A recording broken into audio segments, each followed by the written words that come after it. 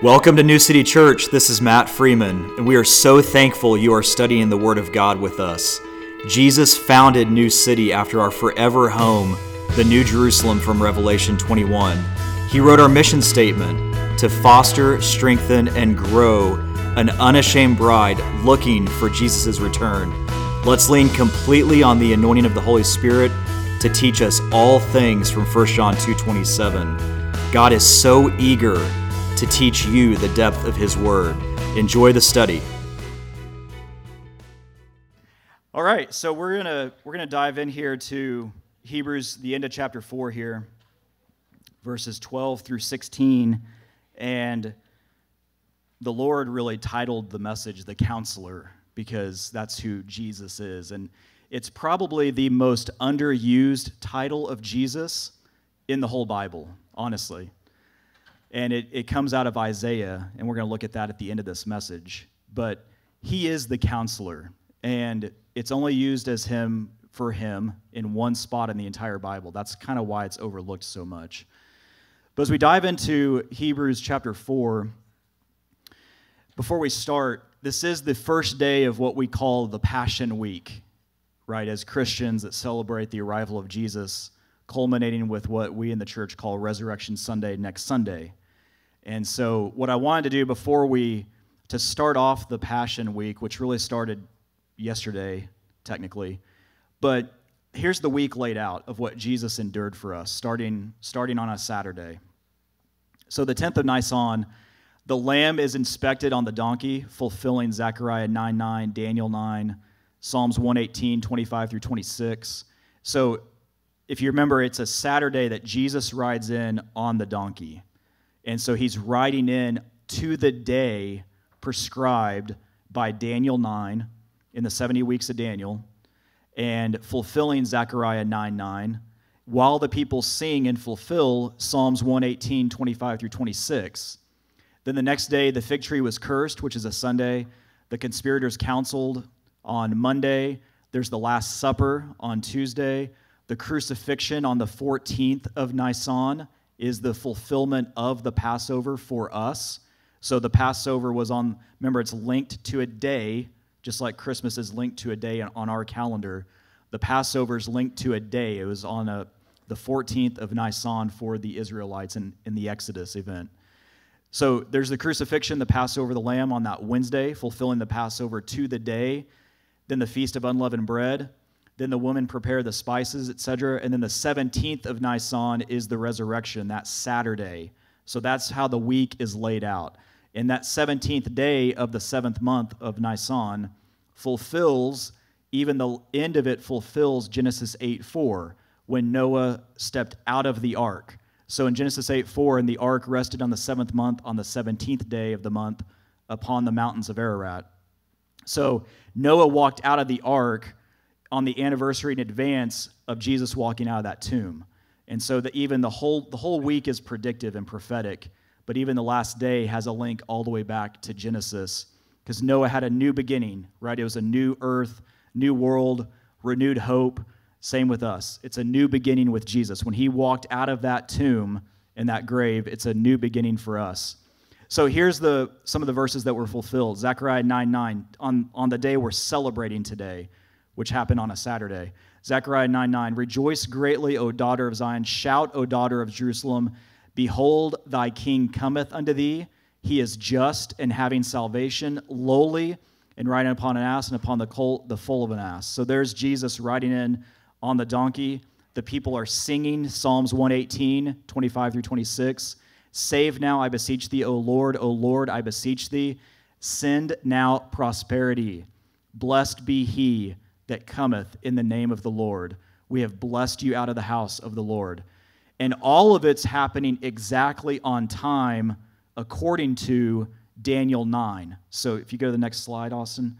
So from Daniel 9, this day that's being fulfilled to the day, Jesus is riding in on the donkey. Zechariah 9:9 is fulfilled. He's on the donkey. They're singing Psalms 118, fulfilling Psalms 118 to the day. Now this is why Jesus pronounces the blindness, the partial blindness on Israel, because they didn't recognize that he was there as king as prescribed to the day that he was to show up. And so how were they supposed to know? And we're going to go into this in a lot more detail next week for the resurrection celebration next week. But the decree of Artaxerxes Longimanus on March 14th of 445 BC. Now, that's important because that's the trigger point to the start of the 70 weeks of Daniel from Daniel chapter 9. So when you look at Daniel chapter 9, there's 69 groups of 7-year periods. And the Bible always uses 360 days per year. And so that's on God's calendar. That didn't change. When you get to Revelation, he still uses 360 days per year. So when you look at Daniel's 69 weeks, if you take 69 times 7 times 360, it's 173,880 days. And when you read that prophecy, and we'll go through it in detail next week to celebrate, but when you read that prophecy, it describes exactly what would happen up until the 69th week is fulfilled. And then after that, the Messiah would be crushed or crucified on our behalf, and he was. And then it gets into some other details, and then it talks about the final 7-year period that the prophet Daniel got from the Holy Spirit. That final 7-year period is the 7-year tribulation. That's the 70th week of Daniel. So these 70 weeks, 69 were fulfilled to Jesus riding into the day on the donkey, and then the seventh last one, the 70th week, is fulfilled in the 7-year tribulation all the way after the church is raptured. So when you look at that math, though, the decree of Artaxerxes, so Daniel's prophecy says from the decree to rebuild the wall in Jerusalem. Well, that happens in Nehemiah chapter 2, and that's that decree. And it's on a date, March 14th of 445 BC. You fast forward the 173,880 days, and you get to where the lamb was inspected. If you remember in the Passover, the 10th of Nisan, which is the Saturday that Jesus rode in, the lamb was to be inspected to see if it had a blemish or not. And so Jesus rides in on the donkey. He's inspected to be completely without blemish. Remember that whole time they're sitting there saying, we can't find fault with this man. The witnesses couldn't agree. Pilate didn't want anything to do with him. There was nothing to blame. He was without blemish. And so that's what happens on April the 6th of 32 AD. Now, and there's the math. 445 to 32, you get 173,740 days. You adjust for the calendar difference from March 14th to April 6th of 24 days, and then you account for all the leap years in between, and you get 173,880 to the day. And so God is absolutely precise in his word, and the prophecy of what we are celebrating today as a church was fulfilled to the day by our King, which is just amazing. So there's some background on what we call, when you hear the word Palm Sunday, that's where it all comes from. It's from Jesus riding on the donkey and then laying the palms down, the leaves, the branches, as he's riding over it, and they're singing Hosanna. So getting into Hebrews for the day. We're closing out chapter 4, so we're at the very end of kind of that top part of the outline of a priest better than Aaron. And Jesus is our high priest, and what does that mean for us today? How do you operate in Jesus being your high priest? What does that even look like? And so we're going to talk about that kind of at the end of the message, but like I said, the way I titled the message is The Counselor, because when you really look at his role as a high priest, it coincides directly with him as our counselor. And that linkage together is so critical to get. And so these 5 warnings that the whole book of Hebrews is built around as we continue this, the second warning, the danger of hardening the heart, this is what we're past that second warning now and closing the chapter. And so then later on we'll start to pick up the failing to mature, the danger of willful sin, the danger of refusing. Now remember, the entire book of Hebrews is written to us as believers. There's nothing in it about how to get saved, spreading the gospel. It's all about who is Jesus on your behalf once you're saved, and why you should cling to him with everything you have and not let go.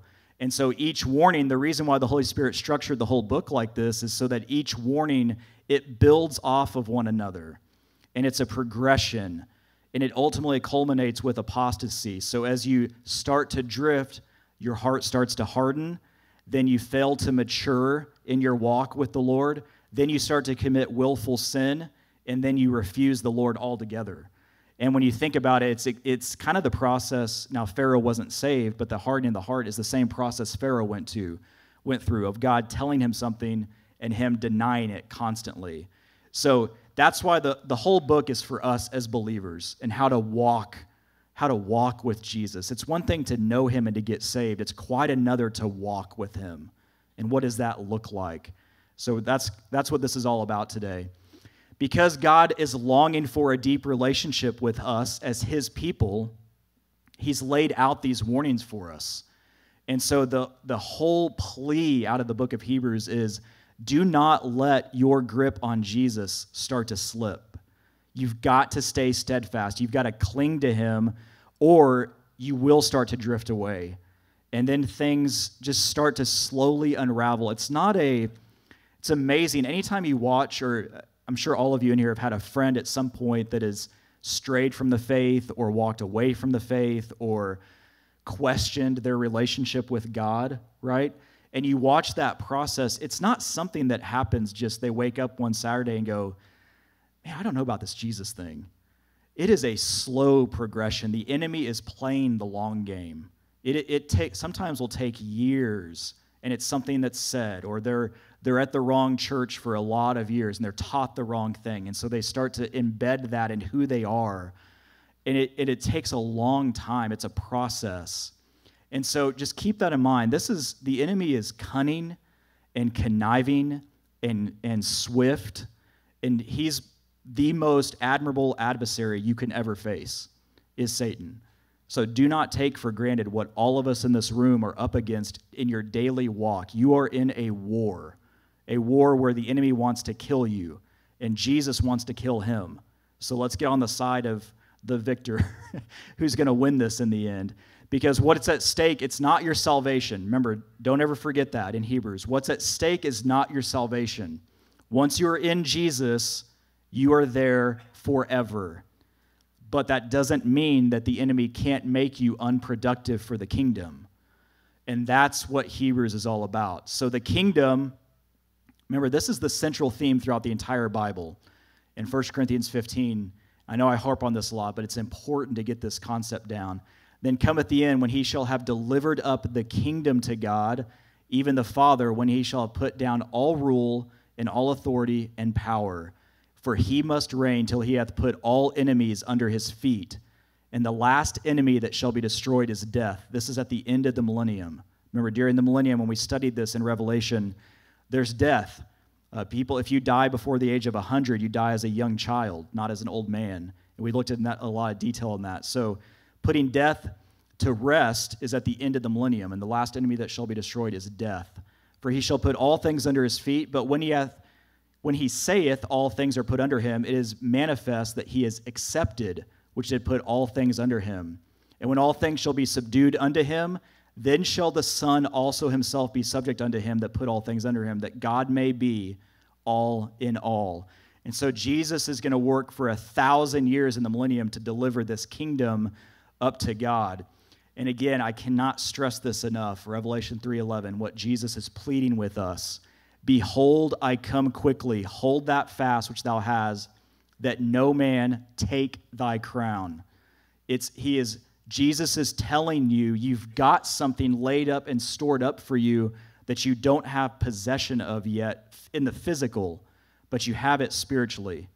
And so if you've done things for the kingdom, if you've worked for the Lord, you have a crown laid up for you that can be lost. You can stray away and lose that. And Jesus is pleading with us, hold fast, stay with me, walk with me.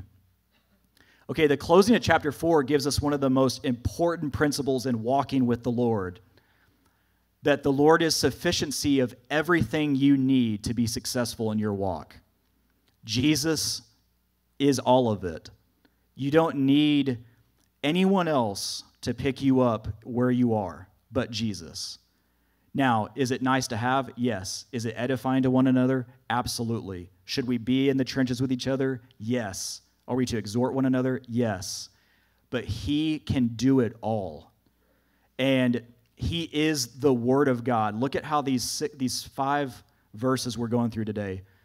Verse 12, He is the Word. Jesus is the Word. He alone sees everything in your life in verse 13. There is nothing in your life that Jesus does not know about. And that's what verse 13 hits on. He is the one whom we alone have an appointment of reckoning in verse 13. He's our high priest in verse 14. He suffered and endured everything that you can encounter in your life in verse 15. Anything you're going through, Jesus dealt with it and went through it. There's nothing in your life that the enemy is going to throw at you that Jesus did not endure and conquer in verse 15. He's the only one sitting on the throne of grace and mercy and is offering it to us in verse 16 to close these set of passages. And for all of these things and so much more, that's why I love to call him the Counselor. He is the Counselor. You know, you go to people that are in something, they like to go to a counselor that has wisdom, that can help them through something, maybe someone that's related to what they're going through, right? That they've experienced something similar. And you hear that phrase a lot in Christians in their walk that, well, I really relate to, and then you fill in the blank, to so-and-so or so-and-so. The reason that they relate to them is because they find similarities, right? Well, I was a child that my dad left at a very early age, and so if I find someone else in the room that experienced that, I relate to them. You know, it's that kind of thing. And what I want all of us to understand is on a higher plane, Jesus can relate to anything you're in. No matter what you've gone through, no matter what you're experiencing now, he can be your counselor. And if you can understand that, your walk will radically open up. The doors will just break off. So in verse 12, to start the passages today, for the word of God is quick and powerful and sharper than any two-edged sword, piercing even to the dividing asunder of soul and spirit, and the joints and marrow, and is a discerner of the thoughts and intents of the heart. So look at this to start out. For the word of God. What is the word of God? Who is the word of God? We obviously know it's Jesus from John 1, but look at these characteristics of God's word. So shall my word be that goeth forth out of my mouth. It shall not return unto me void, but it shall accomplish that which I please, and it shall prosper in the thing whereto I sent it. So God's word never returns void. Okay, there's a key point for you. Jeremiah 23:29, is not my word like as a fire, saith the Lord, and like a hammer that breaketh the rocks in pieces? I don't know if any of you have ever watched builders or stonemasons or people, and they have the chisels and they're breaking stone. Stone is hard. It's hard. You can't just hit it with your hand and break it apart. You need the right tool, and you need the right tool on a stony heart as well, where God's word is that tool to chisel down and to break it open and just split it apart and get rid of it so he can shape it into something that's usable. In Psalms 149, let the high praises of God be in their mouth and a two-edged sword in their hand to execute vengeance upon the heathen and punishments upon the people, to bind their kings with chains and their nobles with fetters of iron, to execute upon them the judgment written. This honor have all the saints. Praise ye the Lord. So let the high praises of God be in their mouth and a two-edged sword in their hand. If you don't know the word of God, because we know from verse 12 here that the word of God is a two-edged sword. And so from that verse in Psalms, God wants you to use that sword in your weapon of warfare. Okay, and you can't use it if you don't have training. And you can't train if you're not in it. Right? Nobody just walks into a jiu-jitsu gym and is the master, right, from day one. You're going to get rolled up and beat down pretty easily. You've got to go through training, right? Same with sports. There's nothing more. You could be a great baseball player and have great hand-eye coordination, hit a white ball flying at you at 104 miles an hour, and you take one that's a little smaller and set it at your feet and pick up a golf club, and you can't even make it go 50 yards, because it's a different skill set. You can't just get out there and force it. Same thing with studying the Word of God. You've got to be in it so that you can use it as a two-edged sword in your battle and in this war that you're in. Look at Isaiah 49:2. And he hath made my mouth like a sharp sword. In the shadow of his hand hath he hid me, and made me a polished shaft. In his quiver hath he hid me. Ephesians 6, remember the whole armor of God. Ephesians 6:17, and take the helmet of salvation and the sword of the Spirit, which is the word of God. So you have the sword, again, it's the word of God. And it's your only offensive weapon in the armor that Ephesians 6 lists. And then the seventh item, one of the most important ones, is the heavy artillery. It's the prayer. It's after that. So the prayer. So you use the sword in your warfare, and then you go to prayer with it, with that sword and with the word of God. In Revelation 1:16, and he had in his right hand 7 stars. Now, if you weren't here for the study through Revelation, it's the only book of the Bible that gives you an outline of itself. It's the most important book of the entire Bible, which is why we went through it first as a church. But Revelation 1 is the glory of Jesus, the resurrected, ruling Jesus. So it's in chapter 1, I think it's around verse 19, God writes down this outline. Write the things which you saw, the things which are, and the things which will be hereafter, or metatauta, after the church age closes. In chapter 1 is the glory of the risen Christ ruling and reigning. And if you look at chapter 1, it has 24 characteristics of Jesus, which align with the 24 elders in chapters 4 and 5. And it's a piece of Jesus representing the church. But in chapter 1, verse 16, he had in his right hand 7 stars, and out of his mouth went a sharp, two-edged sword. And his countenance was as the sun shineth in his strength. And then when you get to chapter 2, so in that same outline, write the things which are, it's chapters 2 and 3, which are the 7 letters to the 7 churches. In verse 16 of chapter 2, repent, or else I will come unto thee quickly and will fight against them with the sword of my mouth.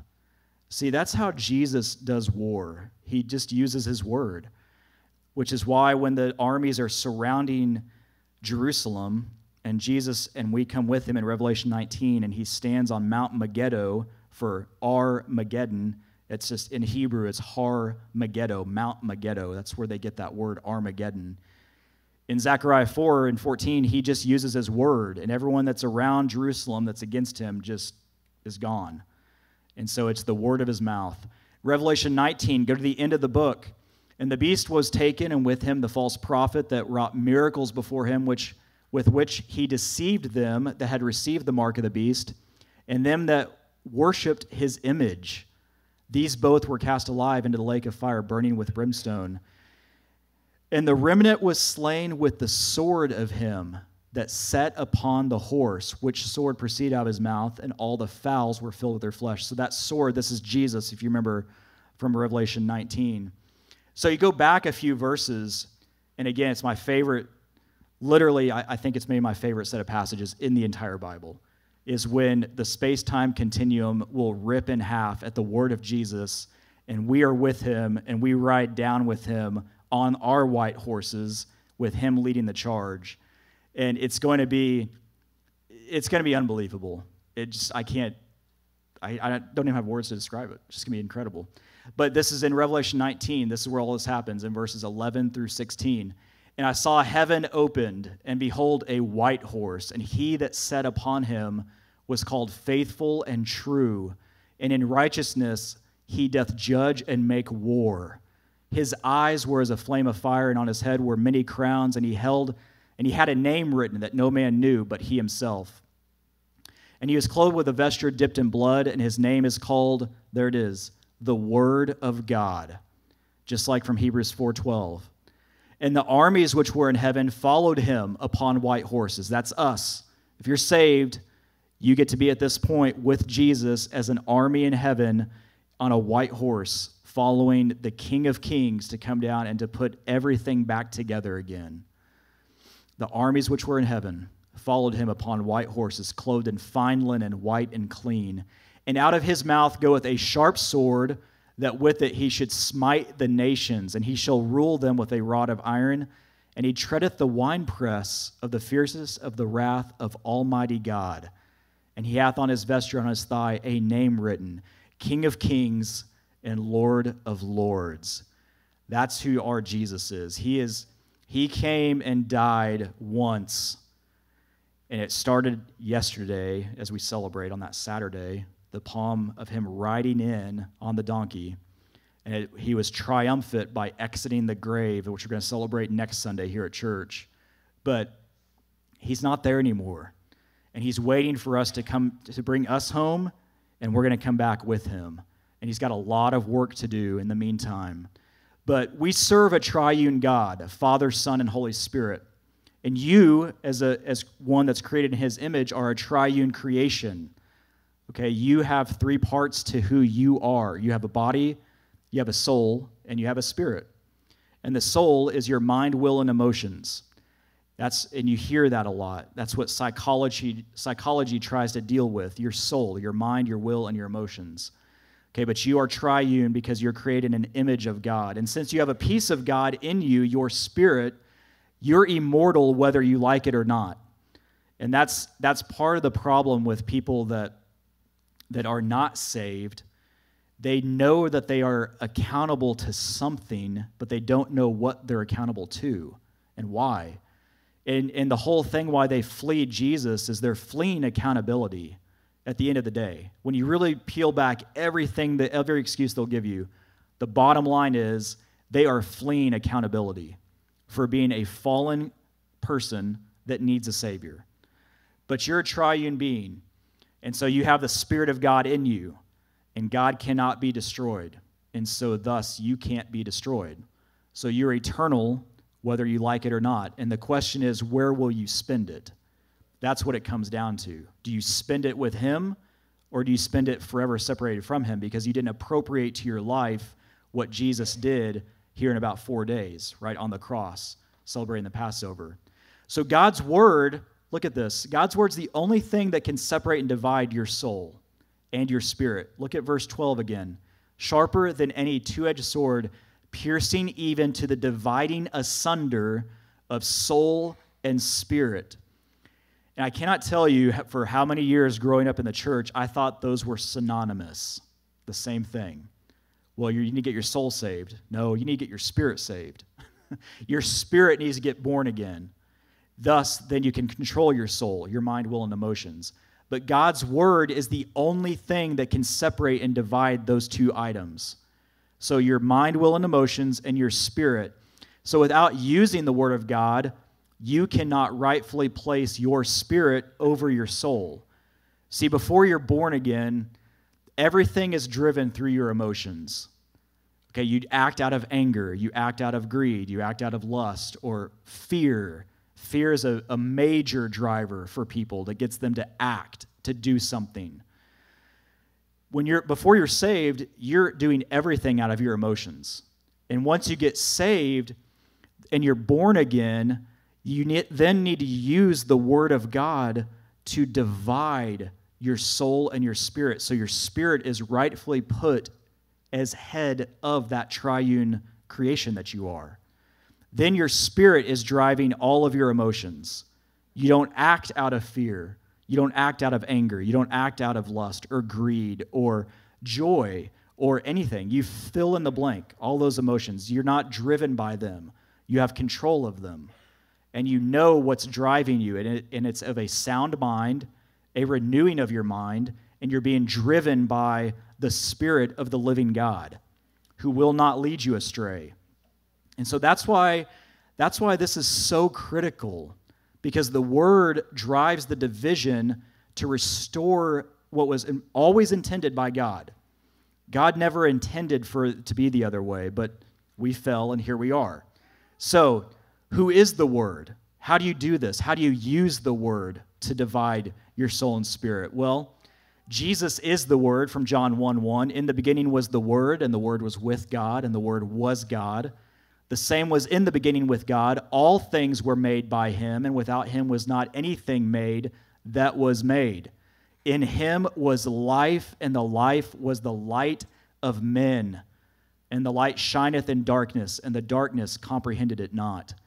See, because Jesus is the Word, and because he's the light of the world, anything you have in your life, when you bring it to the light, to Jesus, it can't stay in the darkness, because he's going to shine a light on it and bring attention to it and take care of it. So if you're using the Word of God and you're bringing this to him, using the Word, using Jesus himself, then you can have victory, right, in your life, in anything you're facing. And you can let the Spirit guide you. In John 1:14, and the Word was made flesh and dwelt among us, and we beheld his glory, and the glory is the only begotten of the Father, full of grace and truth. Now, that word "and dwelt among us" in the Greek, remember, it means tabernacled. So Jesus tabernacled amongst us. It's why when you go and study the tabernacle, everything about it speaks of Jesus Christ. He lays claim to every article and item inside the tabernacle. He is the light of the world. He's the bread of life. Remember the table of showbread?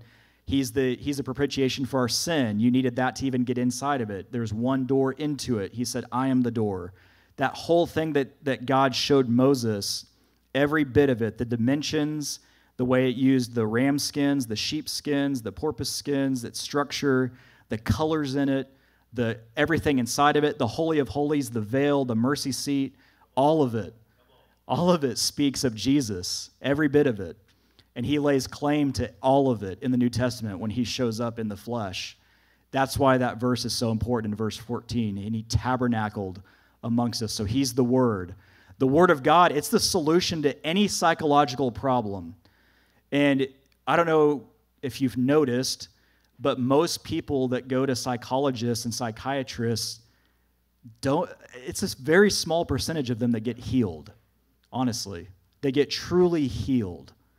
I mean, they'll get medicine, they'll suppress things, they'll subdue, whatever they've got going on. But not many of them walk out chains free because they're not using the Word of God. And once you can do that, it is the cure for anything you are facing in your mind. It is the weapon of warfare for your mind, of whatever you're facing.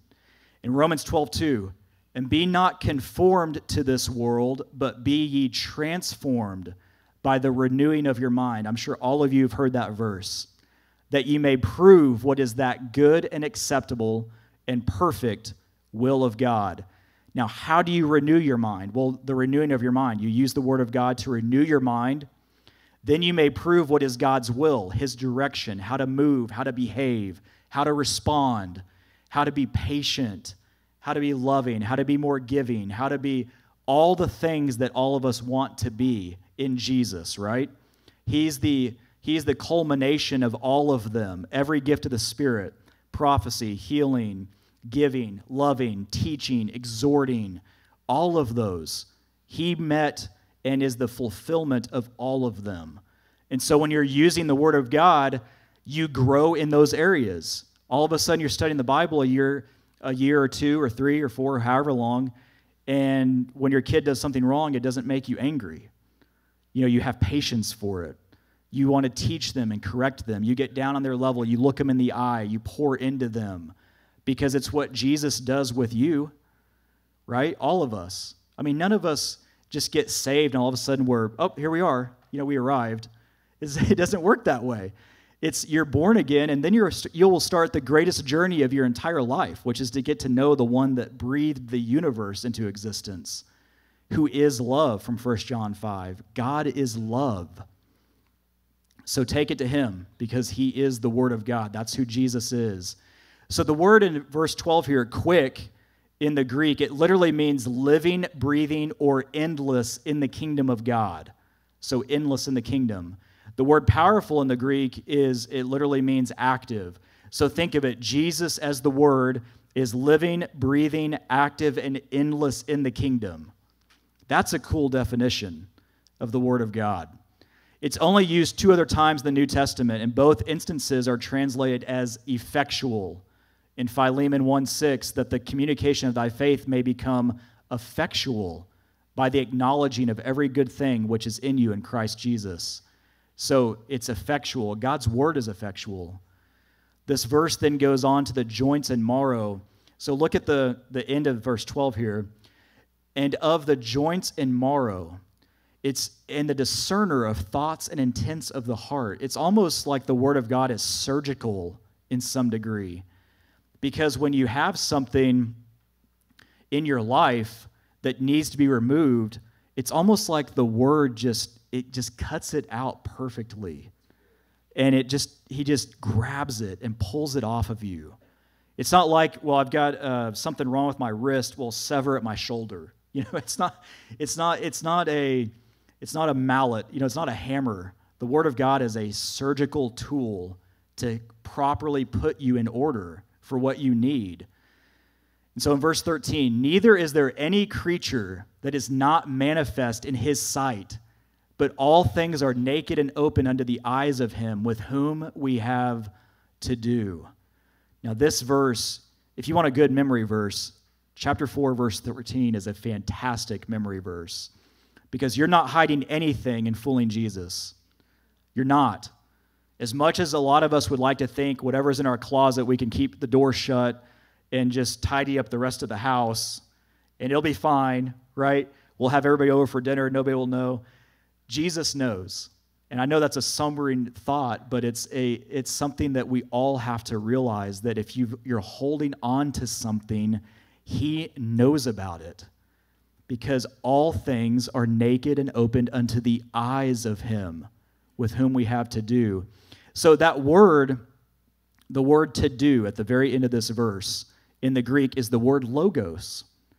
Now, when I was studying this week, I had never realized that, but that was really interesting to me, because logos is another word, is the same word used in John 1:1 for in the beginning was the Word, in the beginning was the logos.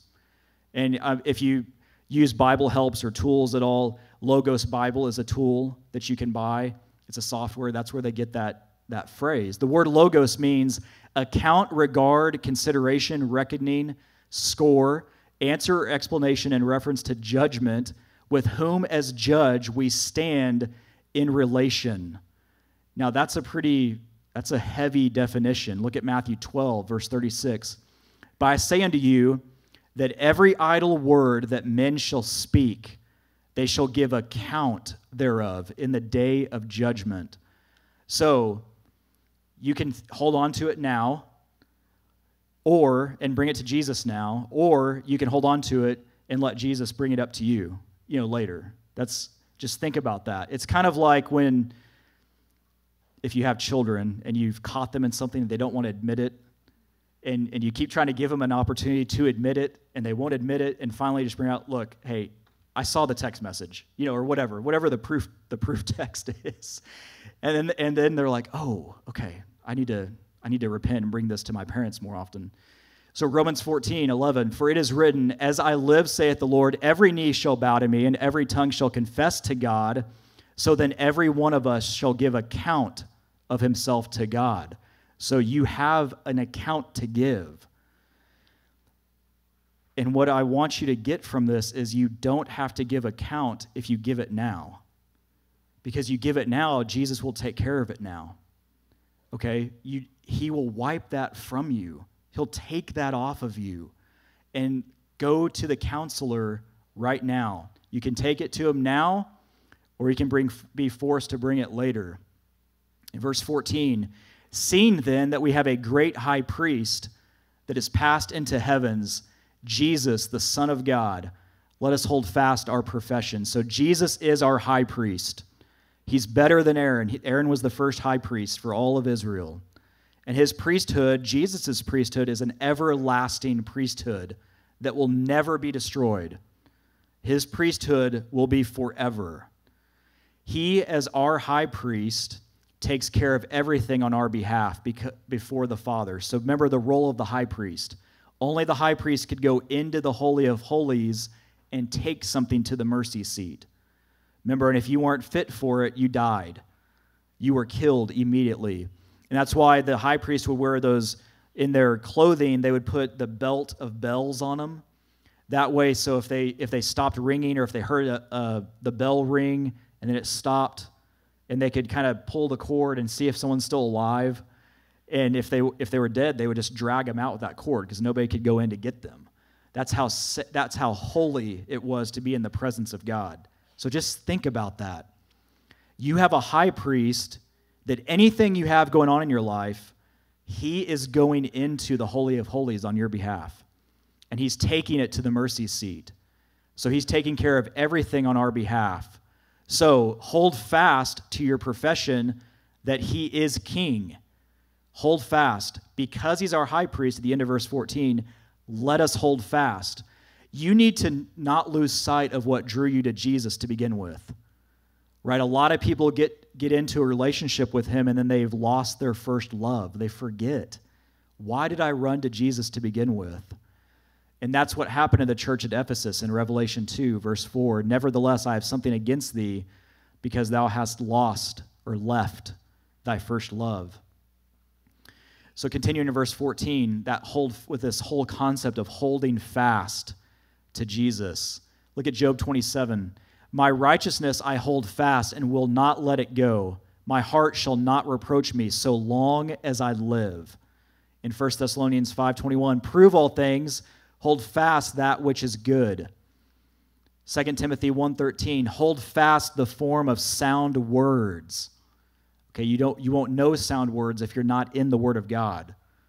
You've got to get those words, which thou hast heard of me in faith and love, which is Christ Jesus. In Revelation 2:25, but that which ye have already hold fast till I come. Jesus is telling you, hold.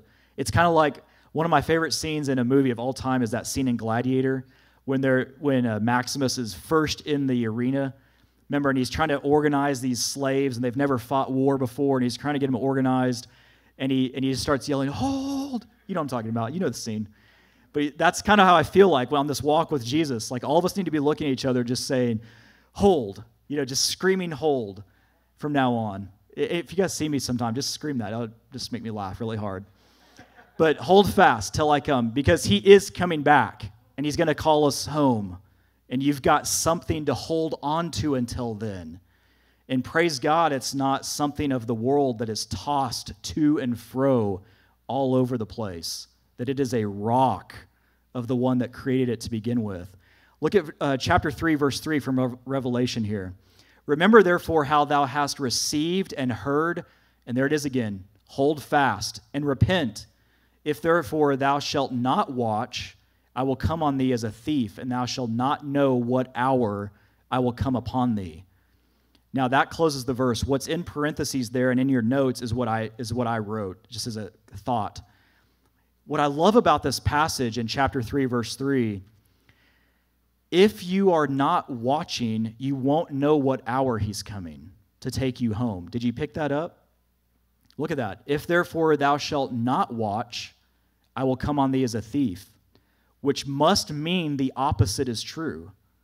If you are watching, he won't come on you as a thief, because you'll recognize prophetically throughout the entire counsel of God's word all the signs that are lining up in the end times. Wow, Israel's back in the land. Wow, for the first time in the history of man, they want you to take something that allows you to buy, sell, or trade. For the first time in the world, most of the world is moving to a digital currency where they can shut you off at an instant. If you don't go with the system, you don't get gas or food. It's that simple. You can see the stage setting going on all around us. Russia making statements about certain parts of Israel that don't belong to Israel. Okay, that's a total setup for Ezekiel 38 and 39, which is the war of Gog and Magog. So if you're in the Word of God and you're seeing all of this stage setting, you should start to realize we are getting really close to the end. It's not just one thing. I remember back in the 80s as a kid, I loved studying prophecy. And I just remember looking at the world and everything going on and just trying to figure out, okay, what does God's word say, and how is that lining up with the world? And it's like, well, there may have been like one or two things, 30 plus years ago, and now you can't keep up. There's so many.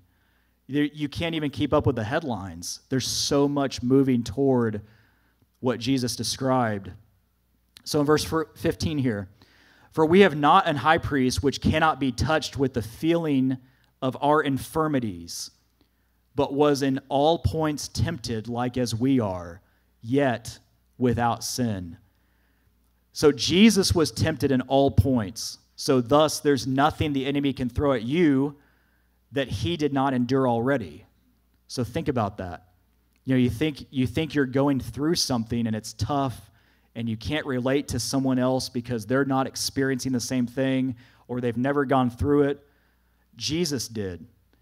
And that's all you need to know.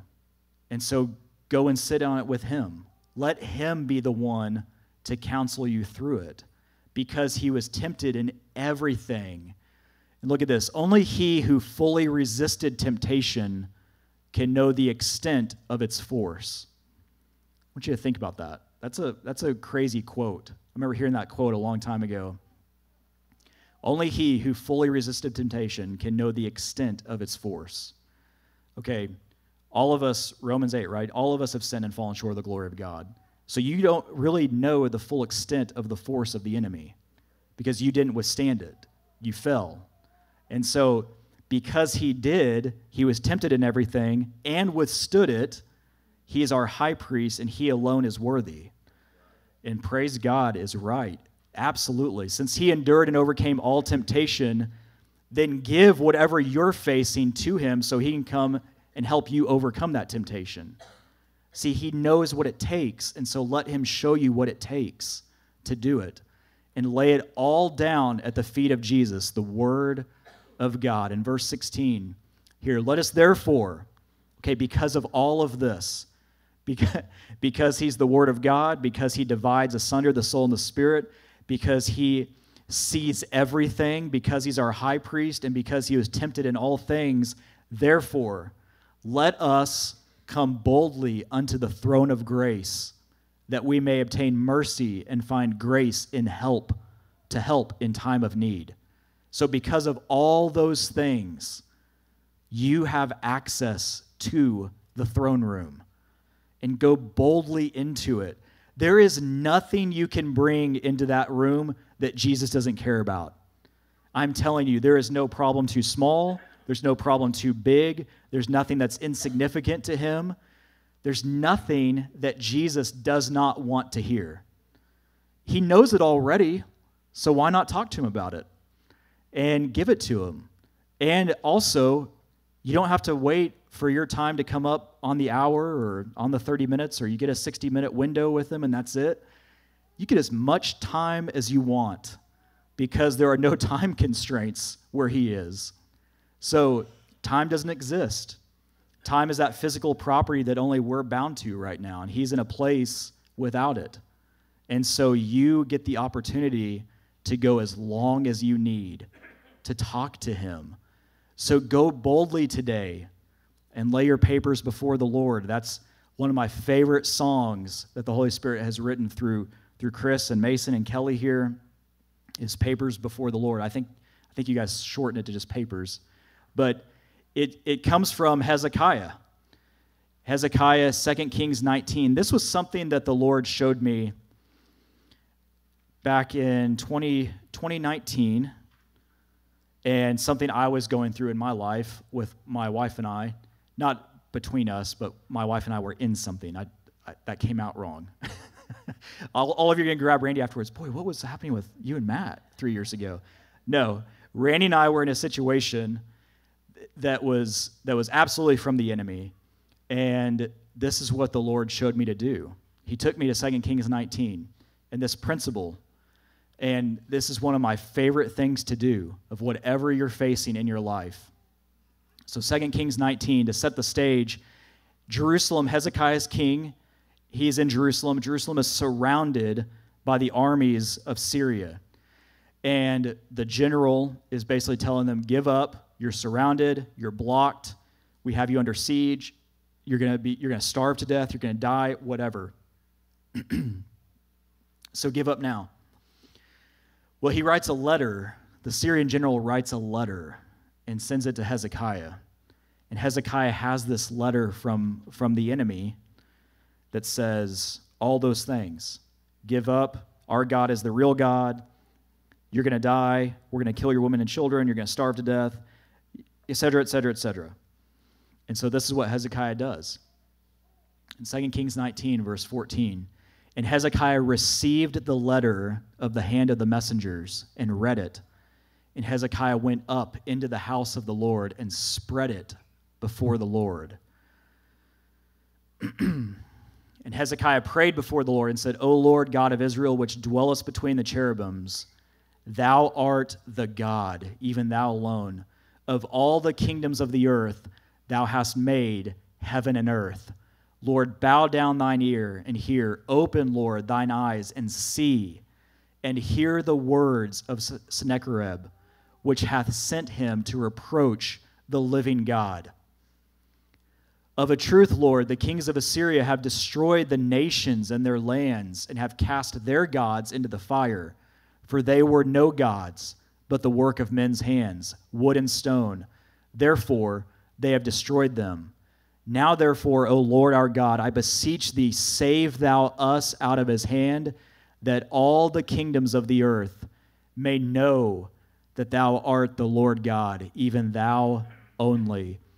And see, what he's saying is, yes, all of these other nations that Assyria had conquered, they took their gods of who they worshiped, and they just threw them in the fire because they weren't gods. And that gave pride to the Assyrian general to think, well, our God that we serve is the real God because we're destroying all these other gods. But he hadn't come against God yet.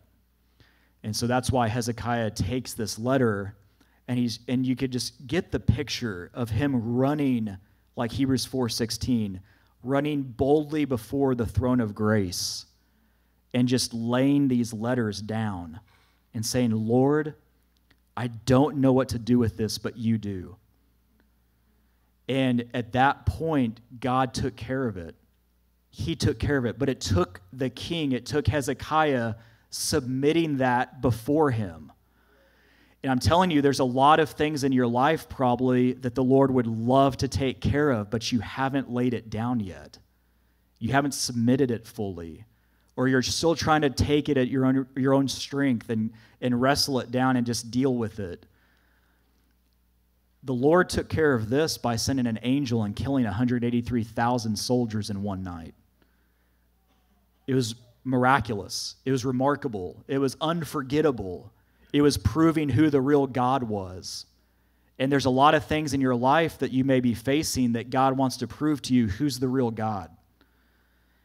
And not that you don't know, but it's to deepen your walk, because then you can look back and you can go, I remember in 2019 laying that down before the Lord and what he did as a result.